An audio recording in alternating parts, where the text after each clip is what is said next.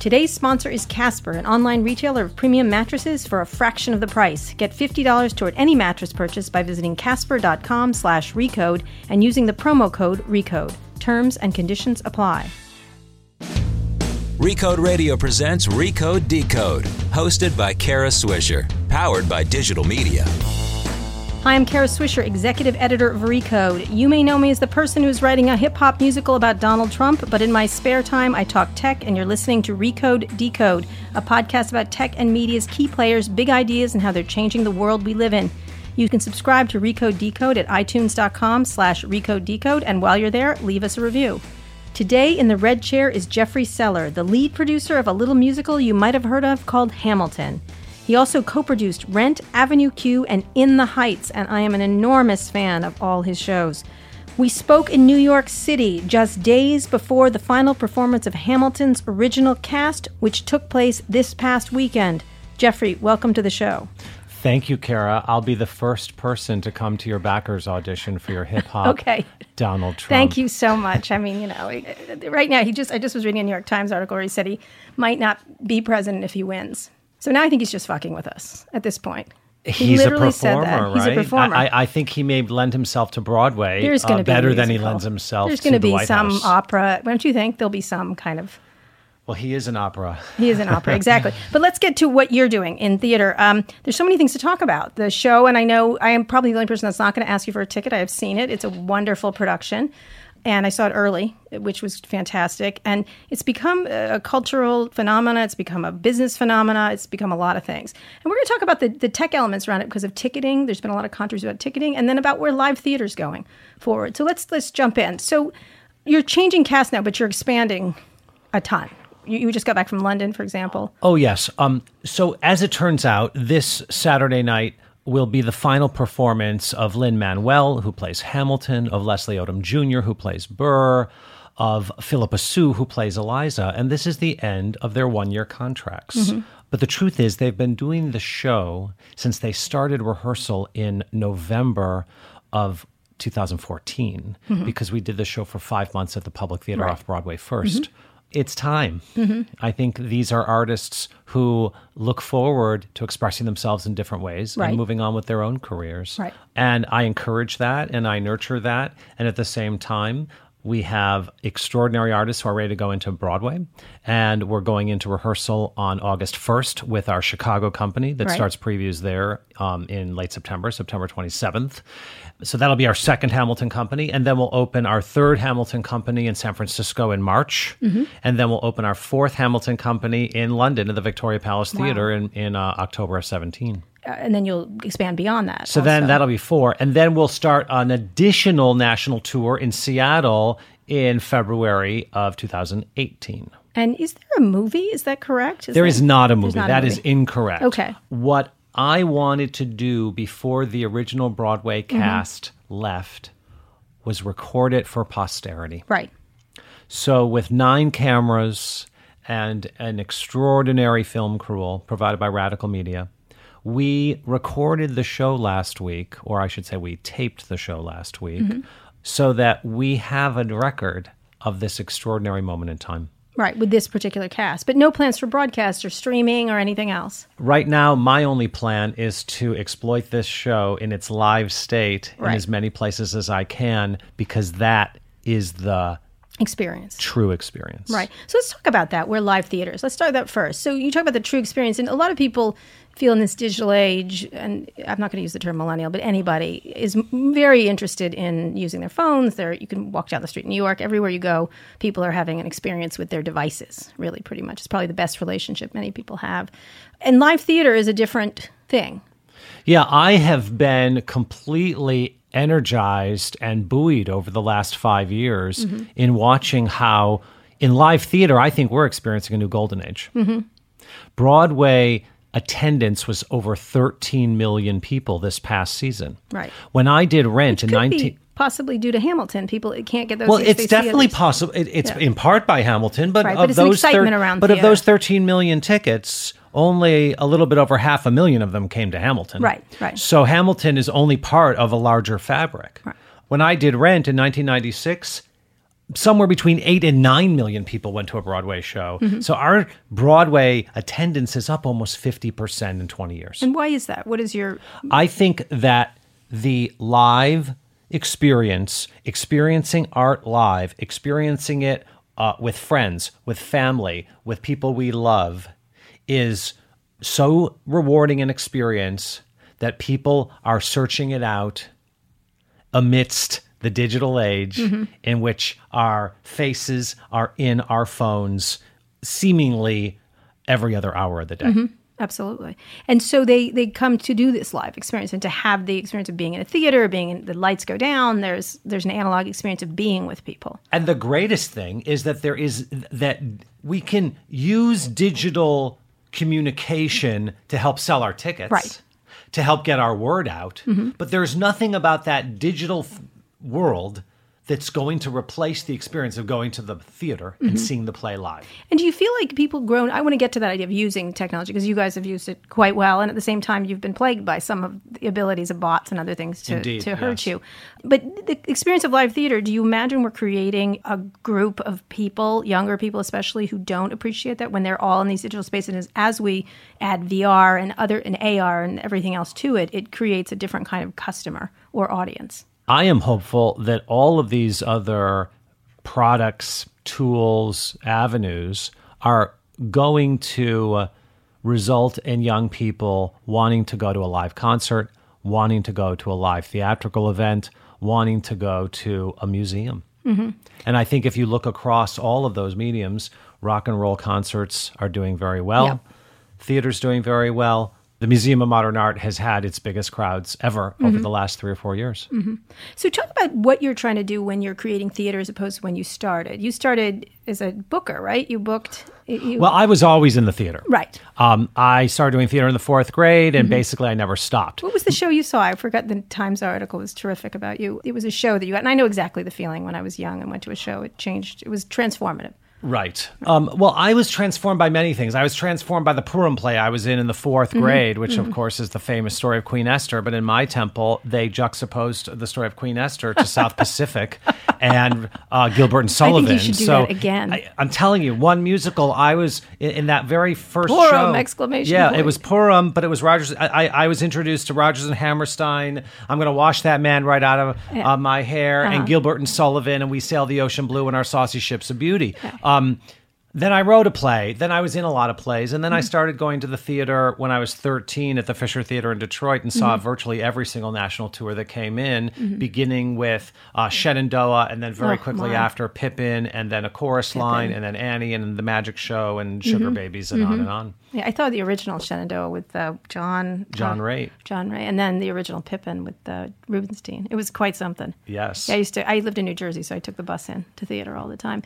So this concept that theater doesn't have to change, does it? Or No. should it be a different experience? Well, theater has to change because we change. Right. And if you look at what Rent did in 1996, Rent changed theater. In 1996, Broadway was populated by the British pop musical. Sure. And the spectacle.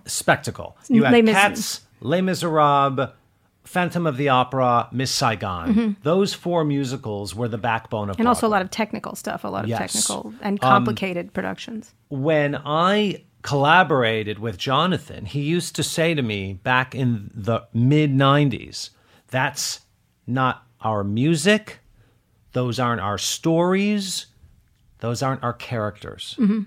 And this is when I'm in my late 20s, and Jonathan is in his early 30s.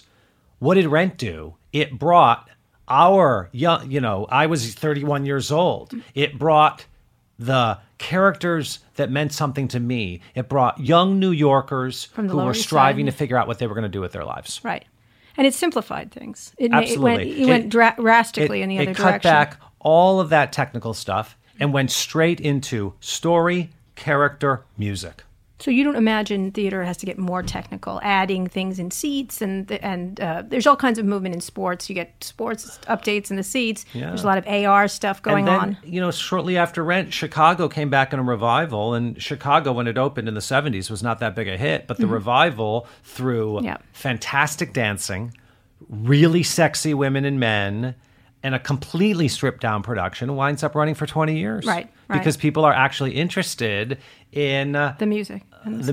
In the strip. I saw the original one. It was pretty good. It was Gwen Verdon, I think. Is that right? You betcha. Yeah, that's who it was. Okay. So do you see that as more of a trend, or or is spectacle also there? Is there like a range of experience in live theater? I think what's great about Broadway is that it's eclectic and there's always going to be something for everybody. So you might have a spectacle at one end of the street, and then you might have a 3-character musical that explores the deepest, darkest secrets in an American family at the other end of the street. And do you imagine an experience that would be like VR? Yeah, have you used VR at all? I have not used VR. A lot of different VR types have been approaching us. Oh, to do Hamilton in VR? Do some sort of a VR thing. I got that little cardboard box in the New York Times one Sunday, and I was like, how do you use this? I must confess. You don't have the right phone. I was like, I'm guessing you have an iPhone, correct? I have an iPhone. Yeah. And I kind of just like threw it in the garbage.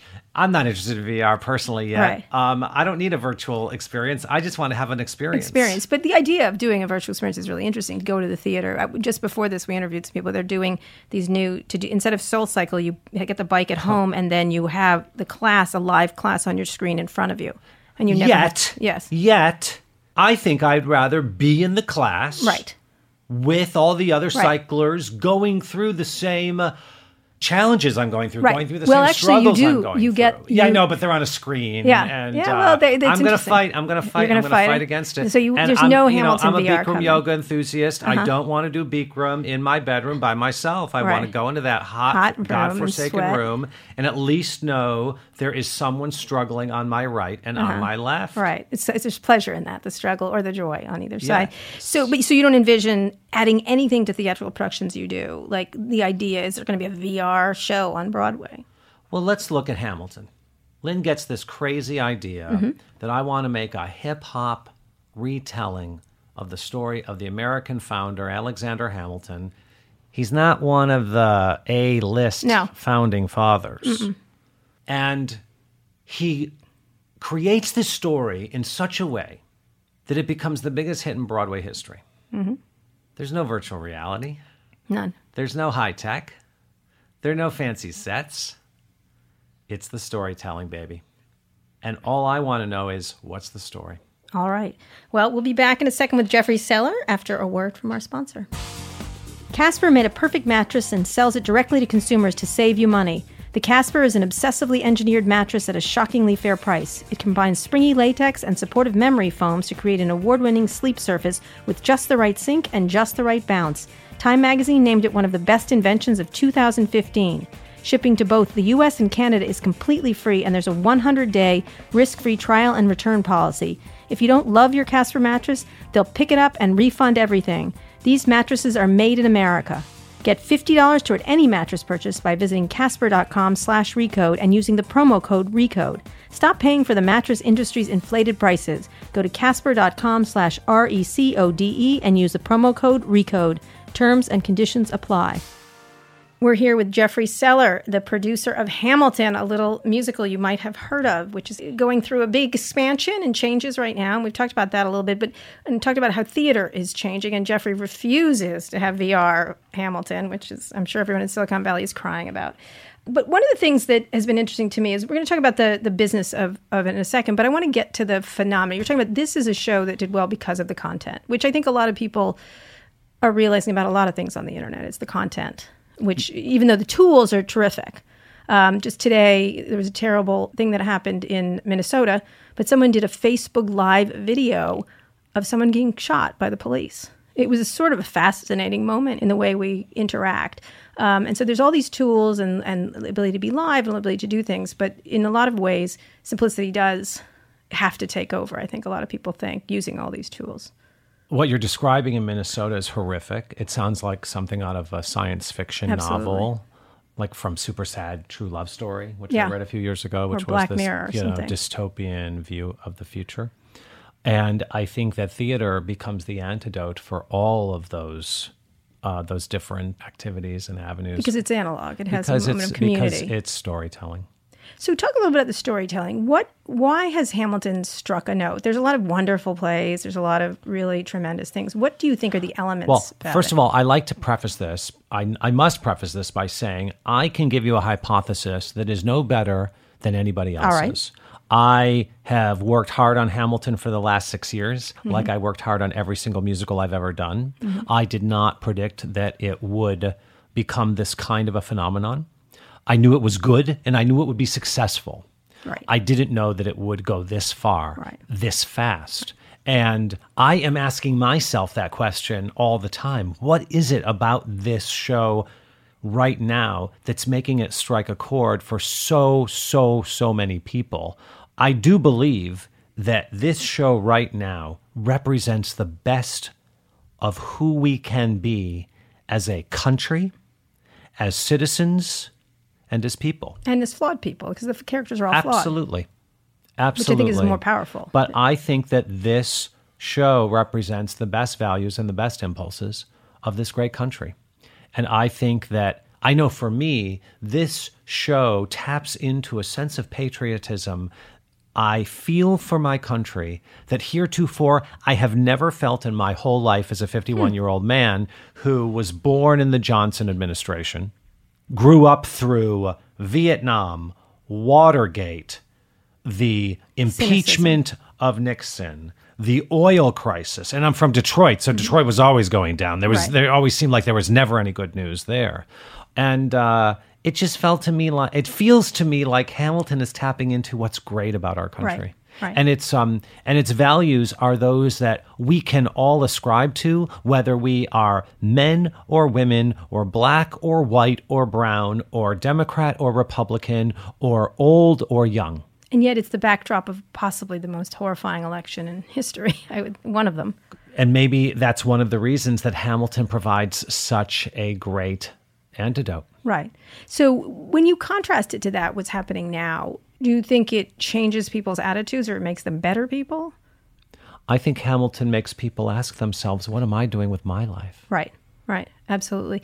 So when you first started to go up, now you did Rent, and one of the things that struck me in the story in the New York Times was you thought Rent and others could have done better in a different environment. Now, I know every producer says that, right? It should have done. But is there a time now using social media and other ways that this gets around in a lot more powerful a way? Well, what I was speaking about in that article was that the audience for Rent was largely young. When we started off on Broadway, because of the rave reviews and all of that, the more traditional Broadway audience absolutely came to the show, but they didn't quite get it. Right. And I don't think that they enjoyed it. And I think that there was an inverse relationship to age and enjoyment of that show, which was as you got older, you enjoyed it less. And that's just what that show was because of its unique nature in telling the stories of young 20-something New Yorkers, living out their own La Boheme story.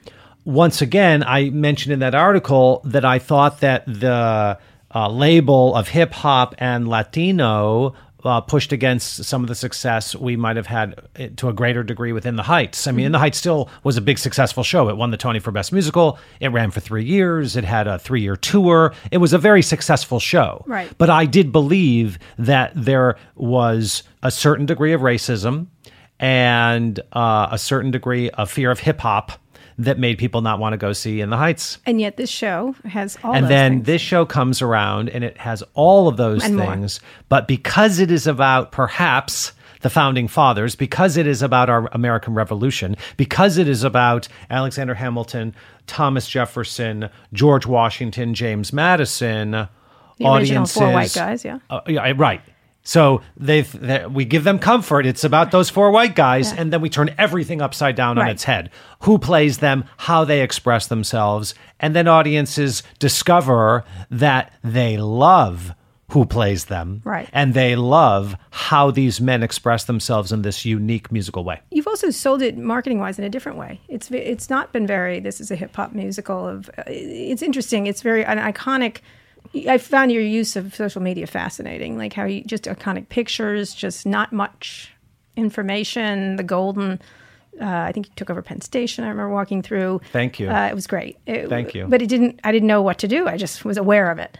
Talk about how you think about getting it out. I want my advertising to give you a feeling. I don't want to tell you what the show is.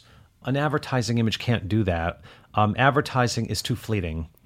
My opportunity to affect you is a split-second opportunity. Mm-hmm. So all I'm trying to do is see if I can capture something visually for you that might give you some feeling. Right. And I think that's what we tried to capture with the Hamilton artwork that uses this very lush, beautiful gold, right, which is money, right, which is wealth, right, which is beauty. Mm-hmm. It's gold. And then, of course, it has the American star, mm-hmm, which has the patriotism. Right. And then it has the swagger of that man on the top of the star who represents the rebel who founds our country. Right. Which works perfectly. And you use it a lot in social media. Do you consider that a big part of the marketing of the show? Because all your stars are active. They do a lot you're always on Snapchat or viral videos, or did they do that themselves, or is that part of your planning? Because I literally see them and they're using it beautifully. A lot of the stuff we started by design, and I was smart enough to hire a young 25-year-old who understands social media and understands its effect on young people, mm-hmm, who would come into my office every day and pitch me 5 ideas. Mm-hmm. Granted, I would always reject 3 of them, mm-hmm, but 2 of them I'd say, go with that. Right. And we found that there is a great audience who wants to take in and interact with the show and with the actors, mm-hmm, in that kind of way, and that just feeds their enthusiasm for the show. Did you reject something that worked? Did you say, no way, like a Snapchat? Let's do a Snap. Oh. Do you use Snapchat? I don't use Snapchat because I heard it's 12. dirty. No, it and I have a 13-year-old daughter who we wouldn't allow to have Snapchat on her phone. And then I read this article. I have a 14-year-old son, so don't. Yeah. I advise against it. And then this Times writer said, oh, no, Snapchat's good for our generation. It's a good. First of all, I don't need anybody to see my face at every minute of the day. Yeah. You know what I mean? But I'm talking about for Hamilton. But you yourself don't. I don't know if we're using Snapchat. I know we're using, Twitter and Facebook and all that stuff. I don't use it. All I do is Instagram, which is a nice way for me to share pictures of my family and myself with my friends. Yeah, but your kids, you must be learning from them. My kids are really on the cusp because we didn't allow our kids to have phones for a long time. Our daughter's 13. Wow. She now has a phone, but we have the Norton Family Utility, so she can't even use Safari. Okay. She can only use those apps. What are you doing? Why? Well, because we are helping her to stay innocent and not be exposed to some of the bad stuff that a lot of teenage girls are exposed to. Yes, that's true. Yeah. And our son, who's 12, doesn't even have a phone yet, but we've promised one for the fall. For the fall. Yeah. And then they'll be doing Snapchat all the time, just FYI. I'm not letting it. It's not going to be on there. Really? Yeah. Why not? They have to. Snapchat's okay. I'm going to tell you it's really? Okay. Yes. All I hear is it's about teenagers sending naked pictures of themselves to their friends. Perhaps that's in New York, but otherwise they use it very creatively. I live in New York. They can be creative with it. It's a really interesting, more than you think so. I think the problem is anyone over 16 really doesn't get it. Doesn't understand how the utility of using it. It's like text. And it's ephemeral, right? Yeah. Well, allegedly. Now they have a new thing. They have a new thing. They have the non-ephemeral version of Snapchat. Yes, now they do. They do, actually. Yeah. So in terms of where the show is going in terms of selling, so you don't want to stream it. You never wanted to stream it. You never wanted to do absolutely not like an NBC live show of it. We will not do an NBC live show. All right. But the idea of streaming it is I want you to work hard to buy a ticket and come to my theater in Chicago, or come to my theater in San Francisco or Seattle or Portland or any theater I'm going to go to and interact with the show in a live way. In a live way. That is going to give you an experience that you can't have in any other way. So let's get to getting the tickets. It's been a really It's kind of like, can I be crass? Yeah, go ahead. Do you want to have sex or do you want to have a virtual reality experience of sex? Now, a lot of people might answer the second. Think about it. Well, I wouldn't. Okay. It's going to be, it's really an interesting question because it's getting pretty good. Because there's a new thing called haptic touch. Do you know about that? No, of course I don't know about that. They're developing it at places like MIT, but it pushes back at you. So it will feel as if someone... So there's friction. There's friction. It's really interesting. It's a really interesting thing. And in artificial intelligence, you won't know the difference. You won't know what real is. I hated that movie, AI. Did you? Steven Spielberg movie. Yes, I know. No. But a lot of it that's coming is really interesting. And it's really scary, too, at the same time. But that's some years from now, and we'll be dead, so that's fine. Let's or not, let's because talk we're about going to just live and live and live.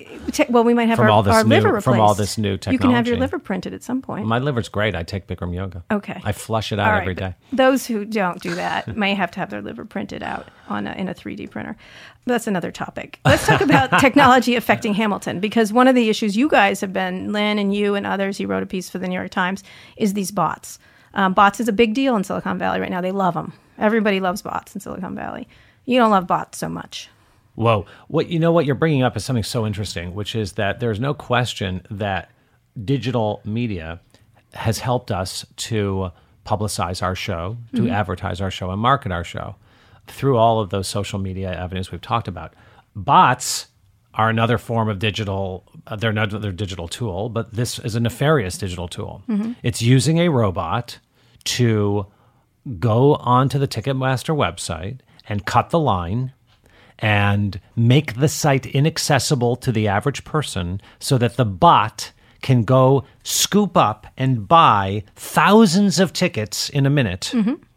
And then there's also people involved. Those, of course, these bots are completely controlled by bad actors who are secondary ticket sellers. And then they take all of those tickets and then they go resell them on the secondary market. So two bad things are happening. One is that the consumer who wants to buy a ticket for the regular price can't get it because the bot bought it first. Two is now it's on the secondary market. At StubHub StubHub, at Vivid Seat, at SeatGeek. They all try to act like they're... you never thought you would know about. Oh, I never thought I'd know any of these things. I know about all of them now. And it's been that ticket that was $177 is now being sold for 3 or 4 times that. So the general user can't afford it, or if they can afford it, all those extra monies are going to the people that don't deserve it. And not the people who do the shows. Correct. So you say you shouldn't let the robot fight robots to see something you love. A consumer doesn't. And then you all, from the economic point of view, they're pulling... What was the number that bots doubled the price? And someone wrote that the bots... Or the secondary market pulled out another $60 million in the last year from our show. From your show. I don't know. I don't know if that's true or not, but that's what someone said. Well, they've created a market for it. So if we grossed over the last year $75 million or $80 million, another $60 million was grossed by secondary market. Scalping has been a problem forever. 1850s, 1860s. It started in this country and here's a show. In the mid-19th century. So here's a show that everyone wants to go to. There's going to be scalping, but they've moved it to a new level, is what you're saying. Absolutely. What can you do to prevent it? You got the New York to make the laws more difficult. We've finally been able to get the New York State legislature to criminalize bots. So that at least gives the Attorney General the ability to bring someone to court and put them in jail for using a bot. Will they? That's the question. They will not. That's the issue. I mean, the money they're making is so great on your show, for example. The ability to fight back is pretty strong inexpensive. Because there's so... It's pretty inexpensive is what it is, comparatively. So there's that. More important, we have worked very diligently with Ticketmaster to continue to create new software that can overcome the bots. So, for example... Once what we did is we pulled back all of our own ticket selling tools so that, for example, we didn't send the barcode. We don't send the tickets out right away. You don't get the tickets till 2 weeks or 4 weeks before the show comes. And then Ticketmaster's been able to identify the bad actors, identify the bought tickets, the BOUGHT tickets. Right. And in the middle of May, I went and refunded $9 million in the course of a week of bot tickets. To the bots. That's right. To the bot companies. Yep, we refunded it. Why not sell them just on your own site? Why do you need to use Ticketmaster and other thing? Why can't you just... Well, first of all... Then you'd have total... Sure. Well, you could still be attacked by bots. Well, my site would never have the technical sophistication that Ticketmaster does because I'm at least able to piggyback on their intellectual resources that are much greater than mine because they're a bigger site. So that would actually make the problem worse if I could do my own site. You couldn't fight the bots, but really. What you're also asking is, why do I have to rely on Ticketmaster? And ultimately, that's a an interesting thing about the nature of theater, which is that I actually don't have full control over my ticketing. I am renting a theater from a landlord, and the landlord made the deal with Ticketmaster. So that's how you get it. I'm in a bit of Does a that have to feudal change for producers like relationship. yourself? It never changes. It has never changed. Could it change? I'm just thinking of Hollywood right now is taking back control from producers are taking back control as creators are taking back control. They do go to Netflix. They have a way to distribute. Yeah. I mean, do you have to be more technically literate? The Broadway system is a very closed system. Right. So don't think you can do that.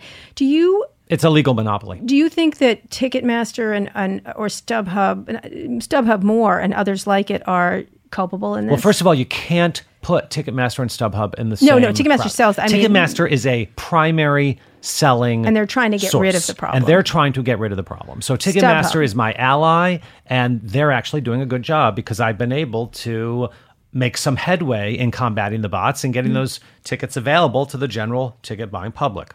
StubHub is the eBay of tickets. Right. Anybody who has a ticket can go post their ticket on StubHub for any amount that they wish. And frankly, I can't stop it, and I'm not going to try. Right. So if a regular person buys Hamilton tickets and feels like making some money. If a regular person buys 6, because that's the limit, and they decide to put 2 of them on StubHub, I don't have enough time to deal with that. Right. That's just the way of the world. Right. That's okay by me. That's not what I'm trying to stop. And there will always be a market for that, and more power to them. Mm-hmm. I'm trying to stop a bot controlled by a nefarious actor from using StubHub. From using my site to buy up all the tickets so that the general public so that you, Kara, can't get one. Right. So have you been working with StubHub and others on this? Do they care? Well, StubHub is the place where they go with them. Right. But can you stop them via StubHub?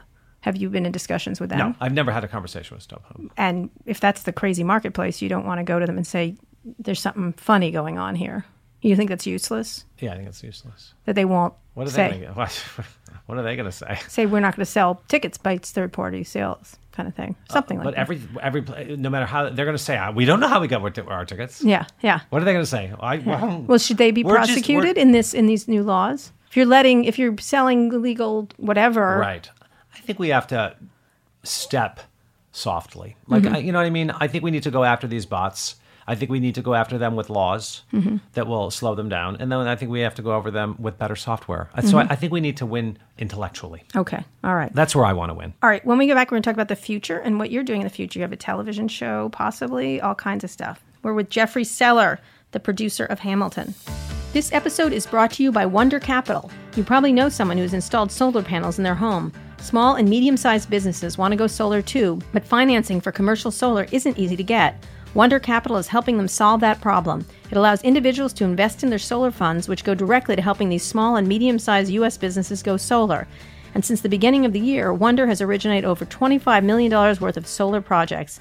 When businesses repay their loans to Wonder, you receive monthly cash flows in the form of interest payments.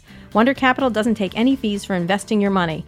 2 funds are available. The Wonder Income Fund returns 6% per year during a 10-year period, and the Wonder Bridge Fund returns 11% per year in a 2-year period.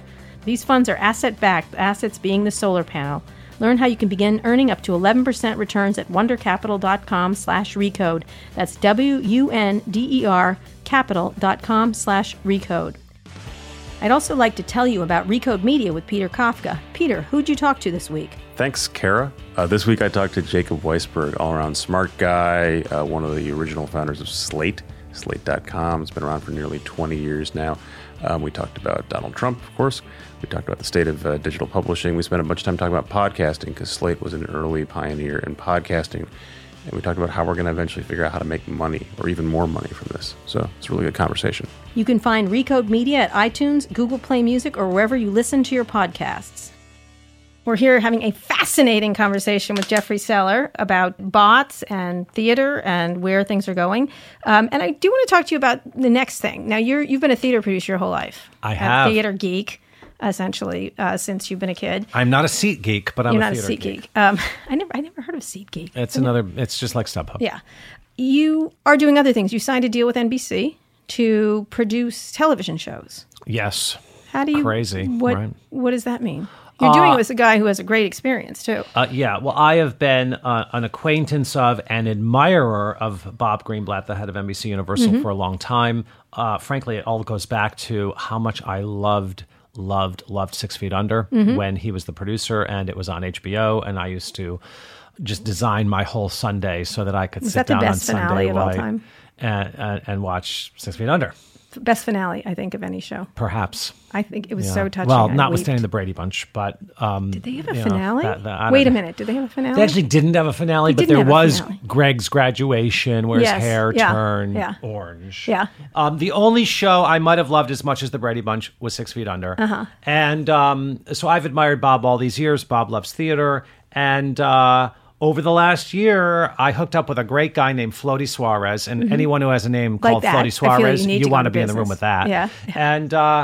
And then they said, will you work on some TV shows? Or bring us your ideas Had you for ever thought TV of doing shows. television? Television's changing, by the way, because of digital. Well, too. television is having its own golden age, right? But interestingly, very amazing, digitally. because if you go back 15 years, all of the people that wrote scripts for fictional television were very scared that era was over because of Survivor and all of Reality the reality television shows. Like, it was the end of scripted television. And now we're in a completely golden age of scripted television. Which is due to Netflix and Amazon and all others, those other sources. Yeah, yes. right. Where some of the best television is being made. Some of them. Absolutely. Absolutely. So with all that in mind, I'm a storyteller. And I said, if you're ever expecting me to do a procedural or a cop show or a hospital show or a lawyer show, I won't be that guy. Right. I love making shows about family. Okay. Hence Brady Bunch. Hence Brady Bunch. Hence Partridge Family. Hence my love for 6 Feet Under. 6 Feet Under, absolutely. My love for Family, starring Sada Thompson and James Broderick and Christy McNichol and Meredith Baxter. I remember every single actor on that show. And Meredith Baxter Burney. And Good Times. Right. And all of the Norman Lear shows. So I thought, well, this is a fun time in my life. Let's see if we can get anything going. If we can, good. If we don't, that's okay. Right. So what do you think? The best time to go make a TV show is when you don't need to, and I don't need to. So let's see if we can make something fun. What do you think of where television is going, given how people watch it, the binge watching, the way people watch it on phones, the way they watch it in different ways? Television is a medium that is all about a screen. So from my perspective, whether they watch it on a screen on their phone or on their television or on their computer, what's the difference? Right. I think it's great. So is there something different that has to happen? It's just the storytelling, the same thing? I think it's still about character. It's still about the human condition. What do you imagine shorter? Because a lot of people are experimenting with shorter shows, different size shows, different 7-minute shows, things like that. Do you watch a lot of that? Or No, I don't watch any of it. You don't watch any of it. So you're thinking just the more traditional 30-minute. Look at me. Here's I am sitting here. I am the guy who still opens the door of my apartment at 6:30 in the morning, and I really like the first action of my day. New York Times. Which is to pick up the hard paper.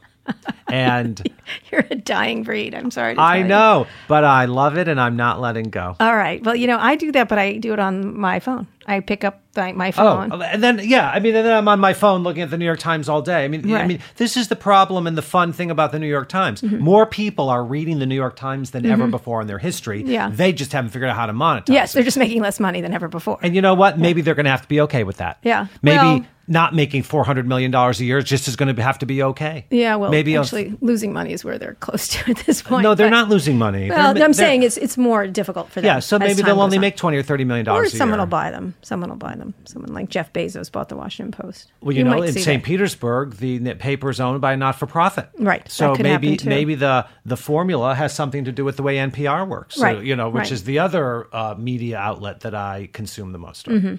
So what do you have any ideas for? I mean, you're not going to tell me all your ideas. But do you have? I'm not going to tell you. You're going to make a show. You want to make a show. I have 3 ideas. We're going to see what we can do. But you're going to make a show, not a live. It doesn't have to be a theater presentation. They didn't come to me because I don't want to do one of those live shows. What do you think of those? I like some of them more than others, but most important, because I am me, I'm going to have critical opinions. Right. But I think the idea of doing a Broadway musical live on TV has been an enormous boon to both TV and theater. Right, I agree with I love it. And I think it's helping theater, and I think it's helping to spread theater throughout the whole country in a way that absolutely will translate into more people wanting to see live theater. Right. So I love it from that perspective.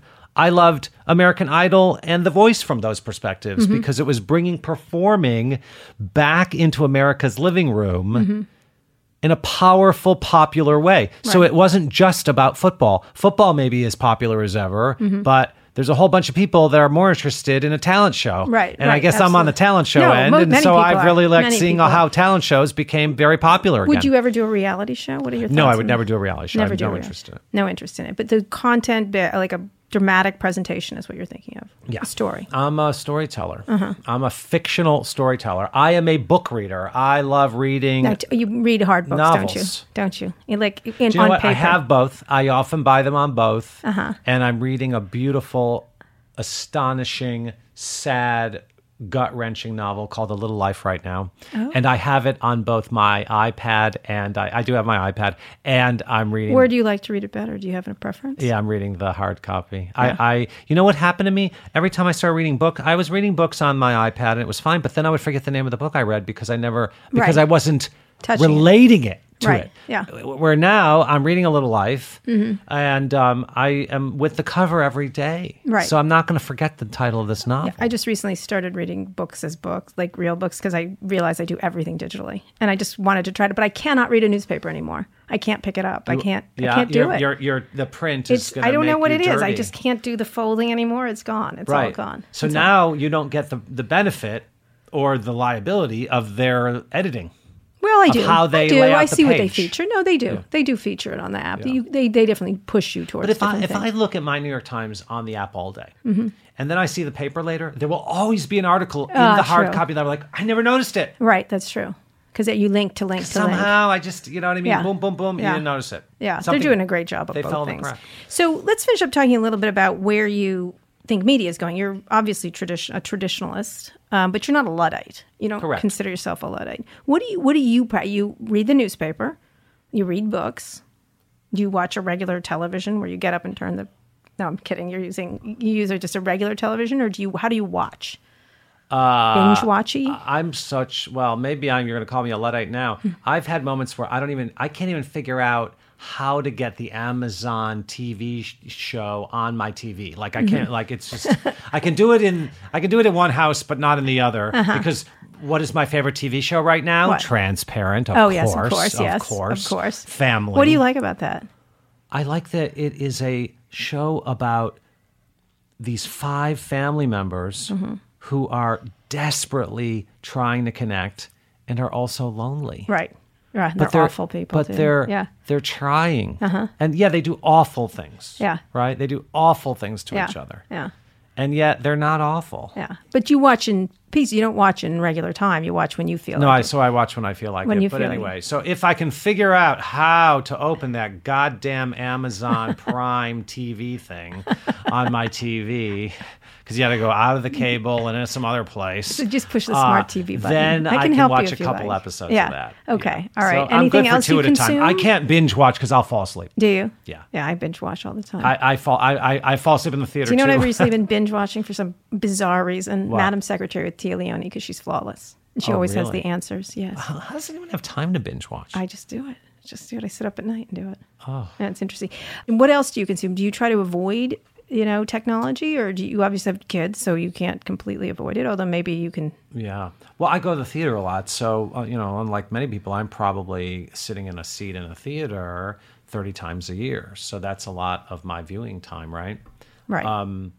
Yeah. So after I've sat in the theater and read my book and taken care of my kids, and I still like going to movies, by the way. I still like the actual event of physically buying the going ticket to the and movie. going and buying popcorn Right. and sitting in that movie theater and watching whatever, the movie was this year, right? Was it Spotlight? I loved Spotlight. Spotlight was great. Yeah, for me, those are great events.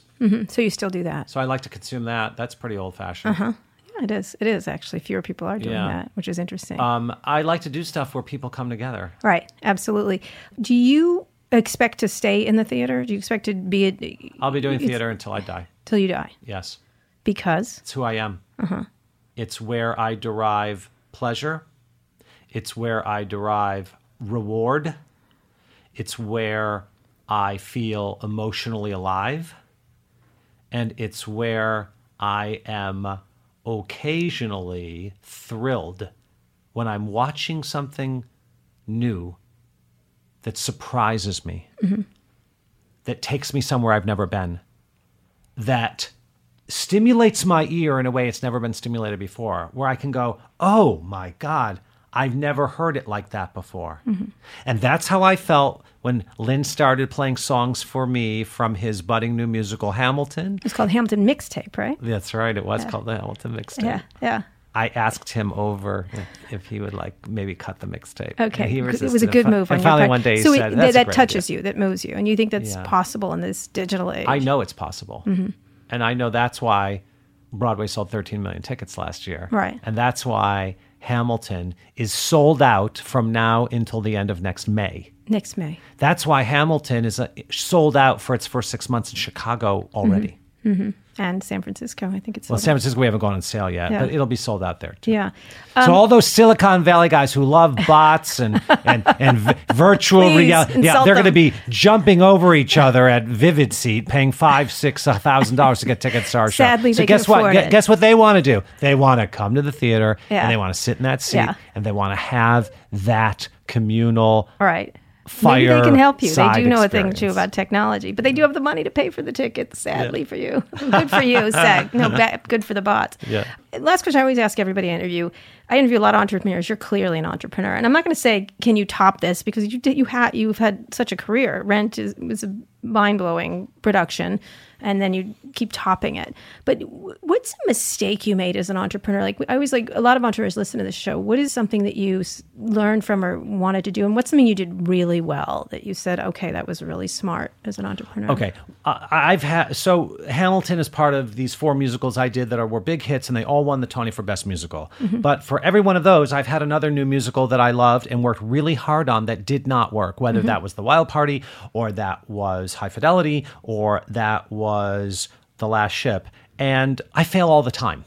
And I have to be willing to fail in order to succeed. Mm-hmm. So that's one thing. And I always look back on my failures and say, what did I do wrong? And what could I have done better that would have made a difference for that show to make it successful? Give me an example. Instead of unsuccessful. Example, I look back at High Fidelity and I ask, what went wrong with that show that wound up running 10 performances on Broadway? And you know what? What I learned from it? I should have never done it. I didn't like the movie. Okay. And I wound up doing it because I believed so fervently in the artists who were making it. All right. But you didn't like the movie. But I didn't like the source material. And what was my mistake? I didn't follow my heart. Mm-hmm. My heart was saying, this isn't working. And my head said, keep going. Right. So what did I learn as an entrepreneur? Every time I don't follow my heart, that's where I'm bound to get into trouble. Have you followed your heart and gotten into trouble? And that happens too. Yeah. Yes, of course. But I think you're right about the Or thing. by getting in trouble, sometimes I have to follow my heart and it doesn't work out. Yeah. I followed my heart with The Last Ship. Yeah. Absolutely. And what happened there from your perspective? The audience didn't want it. It was all about death. Mm-hmm. Every single theme of that show went back to death.